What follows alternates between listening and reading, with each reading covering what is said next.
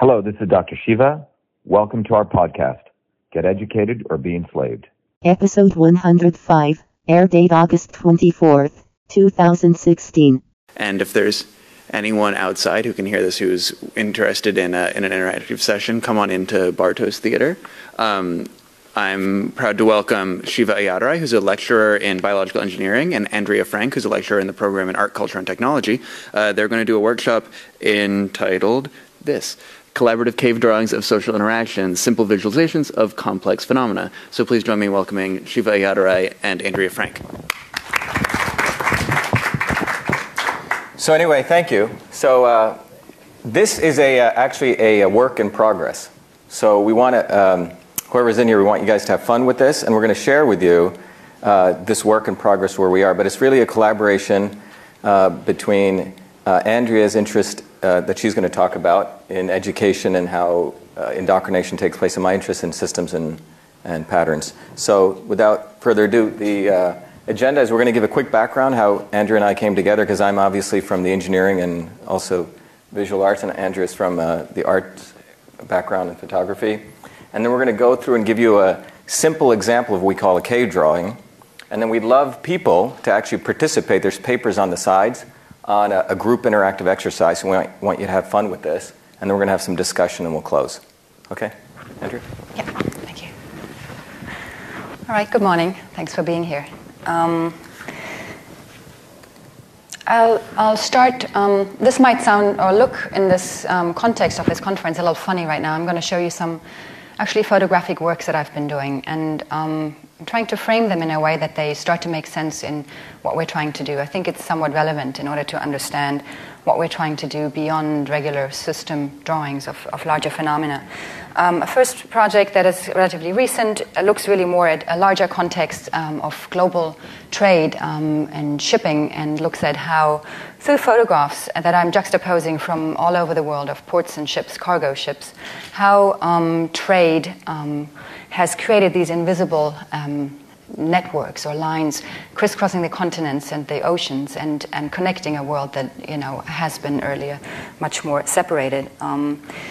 Another project that similarly tries to pull different pieces of information together is this project called Visions. It's an interview and portrait book that I created here at MIT, interviewing colleagues at MIT, basically, about their research, trying to understand how people working in, let's say, nanotechnology or energy or ecological issues, political issues in the arts, how, when we look at them next to each other, how all these parts of research might be able to, in our heads, come together to find ways of addressing and solving some of the major challenges that we are facing at the moment in the world, really.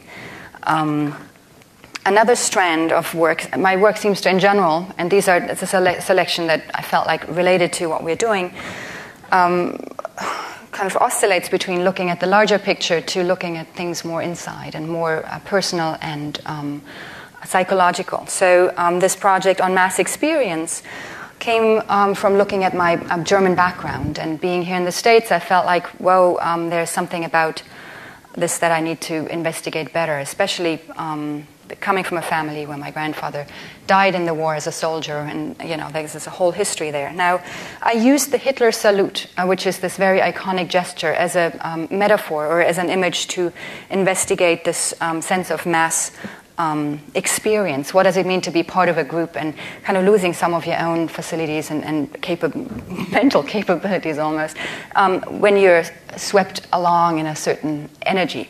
So these are two identical images always that I painted on in one side. On the right side here, I took out the faces and everything that was still visible except for the arms in order to show that energy. And in the other side, here on the right side, I kind of reinvented what was hidden by the raised arm and just, repainted those faces, trying to tear away that web and show the individual again. So looking at those kinds of relations of group indoctrination in a way. Case study is another series of photographs that looks at a building in Italy it's a former fascist youth camp where children were going in the summer to be, entertained. This building there was inaugurated by Mussolini, and clearly there was a very strong ideological framework around it. So to me that was interesting, and it was very interesting to me to find this building totally closed and not touched or not torn down. So it became for me a metaphor for an inner landscape of a generation that has this past that is quite heavy and hard to grapple with in the present moment. So it's there, but it isn't touched, and the dust clearly is accumulating.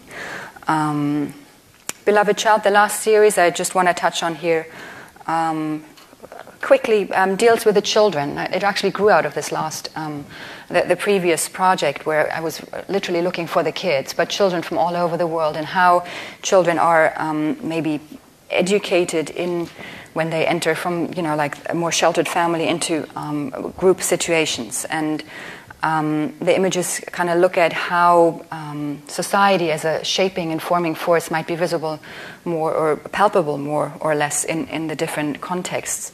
And it kind of, wants to pull awareness to this very fragile place like childhood, and how important it is what children are exposed to, what we expose our children to in this time of big learning. That's really my side, and now Shiva will bring in something that probably takes us much closer to our drawing. Yeah. So anyway, when is this back on, John? Yeah. So my area of research, has been in patterns and systems across a variety of fields. I've been in and out of MIT for probably about 20 years in about 4 different departments. But one of the core things is, as humans, we typically try to, the common exercise we try to do is we try to understand nature, we try to look at patterns of connection, and we try to put together systems to make sense of that. So in the Eastern systems, right, one of the things people used to do is they used to look at the world, and this is a simple drawing, it's a system drawing, right? They used to look at the world and try to put the phenomenon of existence and how we interrelate to the world. So this is actually a drawing from traditional Chinese medicine, but you can see there are various components in this system, and in this case we're using words: fire, earth, metal, water, and wood, and then the arrows represent how those elements move among each other. So fire creates earth, fire burns to create earth. Within the earth we find metal, and metal condenses on, water condenses on metal, right, and water gives support for wood, and wood gives support for fire. In systems theory you call that a positive feedback cycle. But you also have what's called a negative feedback cycle, where things control each other. So for example, water extinguishes fire, and fire melts metal, metal cuts wood, wood essentially holds earth down, and earth dams water.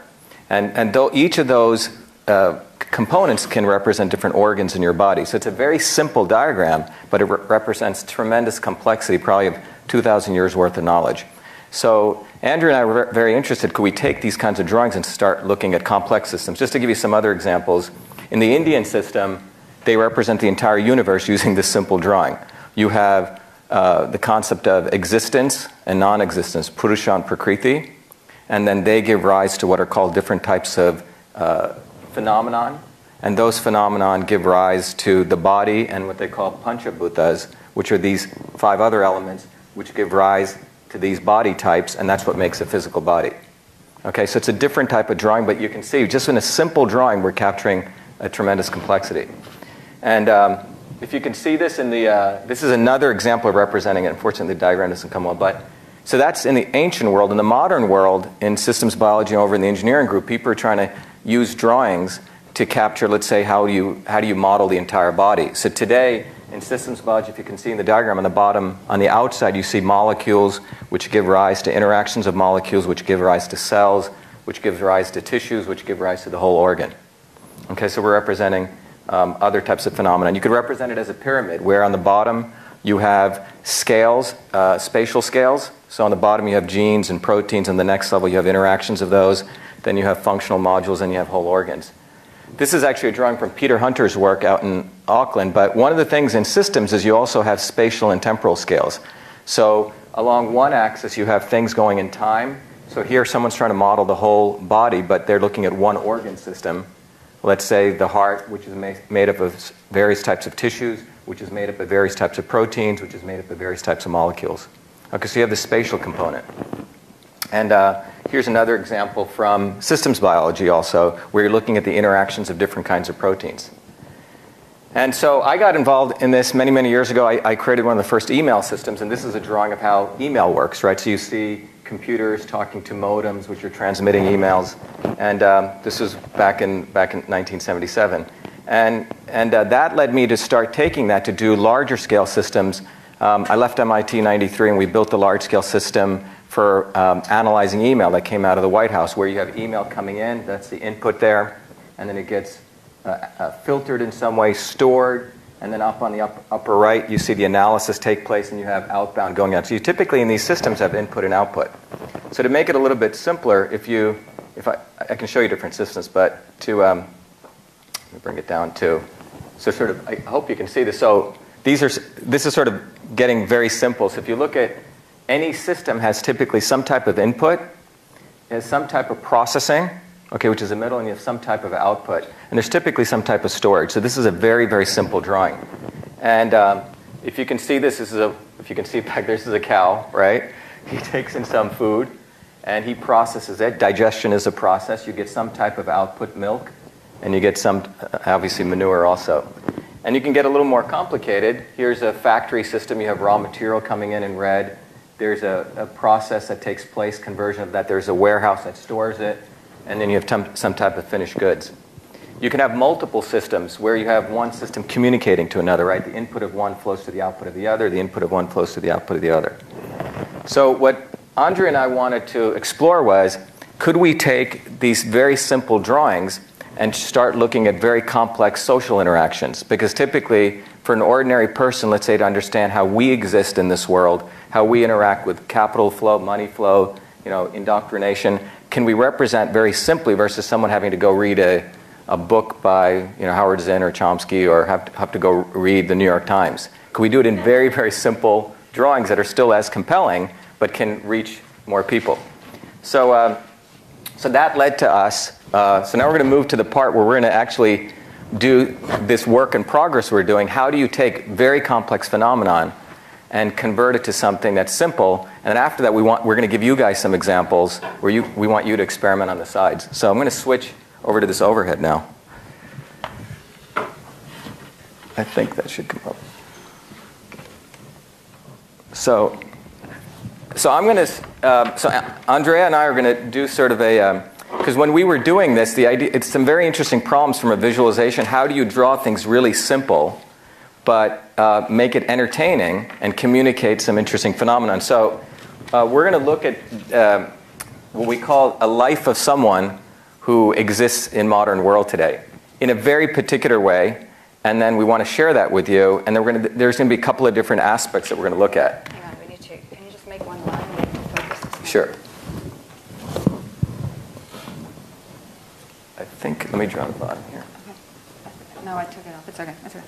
Can you see it? Yeah. I don't think we see the bottom. Oh. We need to focus. Yeah, this thing is a little low. There. Can everyone see that? We need to zoom out a little bit. Sorry, this was all set up, but something happened. Should we zoom out a little bit? Let's see. Yeah, I think we just need to zoom out. Okay, we're getting there, and let's do autofocus. There it is. That's good. Sorry. Yeah. So this is good. Hopefully this will be. I'm not the best drawer, so the idea was to do these with simple drawings, so anyone can explain something. So we're going to look at it individual. Actually, I want to do it here, right? You can sit here. That's okay. what I put aside. When Andrea and I first met, I did this little drawing for her just to sort of look at it. And so here's an individual. We want to look at the life of someone who exists in his house. Here he is. Here's Joe, and he's sitting at home, and he's watching TV, right? And we want to look at how he interacts with the world. So, for example, if you think about each one of us, there's Comcast. We send, in this case, he's sending some money. That's the input to Comcast.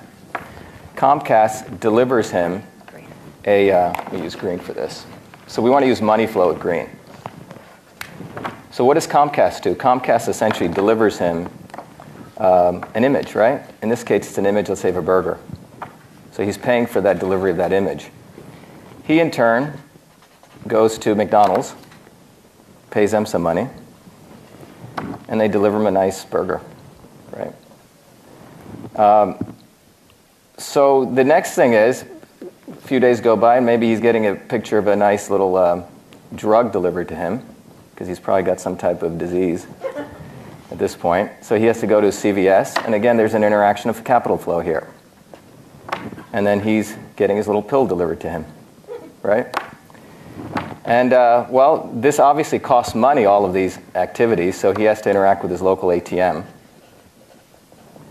And this is an interesting interaction because money flow goes here, and what does he get back? He gets back some percentage, right? Hopefully. Probably these days, probably getting very little back. Right? So it's a very simple example of an individual literally paying to exist in this world, and you can see this very simple capital flow going on in these different interactions. And one of the questions we wanted to ask was, what really drives this behavior? What's the underlying thing that keeps him in this? So Andrea is going to sort of give her viewpoint. So we'll keep going back and forth, which should be fun. So we want to see what, and we'll draw these as little baggage bubbles in a way. Are we on? Yes, we're on there. Excellent. So how did he get to sitting on the couch right there? He probably took his car to go to work. Here he is, maybe with his coffee. So he's driving to work, and I think he has a computer job. So he's sitting here working on the computer a little bit. At some point he's hungry. He'll go have some food. Right? Maybe another burger, but maybe only fries and his Coke. Let's give him some hair so we recognize him all along. Back from lunch, he's going to have another, like a meeting with a couple of guys. So a little social interaction is happening, which is nice. There's a PowerPoint, just like here. He's still sitting. He hasn't been getting around much on his feet recently, but, back from the meeting, just has to wrap up his work. Getting a little tired, but still hanging in there. Just trying to get it done. Another coffee, probably. That's why he has the heartburn up there. And then he just takes the car back home. So the interesting thing is the whole infrastructure, everything around him has been set up in a way that he really doesn't have to move on his feet, which makes him tired enough to not want to move in the evening. As we all know, it sometimes is harder to go for a run or do anything active when we have been sitting all day. So this is one loop here, and there are hundreds of those that have happened. Maybe in his family, he grew up as a kid who, parents would just order food and go to fast food places. So that's what he knows. He hasn't learned to cook for himself and so on. So that is one aspect here, and there's a lot of those hanging down here, weighing him down to keep him in his place, really. Shiva? So that gives us an idea of the thing that's driving him psychologically and motivating him to stay in this. The other component of this is, can we look at how, now remember, this is one little part of the matrix here, but there are other people also out here, right? And this is, he lives on a neighborhood, so there's a lot of people like this. So, as we look at, what's been happening with the market collapse and these kind of things, it'd be interesting to understand how this relates to a larger picture of what's going on. So if we think about, there's another world up here, right, which he may be completely oblivious to, and we wanted to look at that. And that's a world of, you can call it a world of Wall Street or whatever we want to call it, but there's another behemoth up here. And these worlds are feeding up into that. How would we show hierarchy if we think about spatial systems? So there is a bigger Mickey D's up here, right, which this feeds up into. The local franchise is essentially sending money up here, and these guys are delivering him, whatever the buns, the napkins, etc. down here. And then this is also feeding into a banking system. All of these little guys down here are feeding up their money up here, and I want to make this a thick arrow, because there's a lot of money going up here, but there's actually very little money coming back down here, right? Back to him from a savings account, and all these people sort of feed up into this. So this is essentially our banking system up here. And what gets very interesting is obviously there's the media up here, the media agencies, and Comcast feeds up to them, and they deliver them different types of ads and media. Oops. Coming back down here, I want to use different colors here. And then finally, there's obviously the bigger chain of drugstores up here, let's say the bigger CVS. And then obviously there's some type of Pfizer. I don't know if you guys can see. Is this showing up? Yeah. Pfizer, the drug companies. Now, what goes on among here? Well, there's a lot of capital flow here. We have the bank that he's depositing his money into. They're obviously putting money into McDonald's, which gives back some percentage interest to them. They're putting money into CVS. All the entities he's dealing with, they're essentially using his money and delivering those into these different entities. And they're delivering something. But ultimately, there's a big sort of cloud of capital storage from a system standpoint that's being created here for the banks. So the concept here is there's a set of activities going on up here, but there's a whole nother world up here that's operating on a much, much larger scale where capital is essentially moving. And not much great stuff is coming down. We're getting buns and, gene-manipulated potatoes Right. So it's an interesting network over there.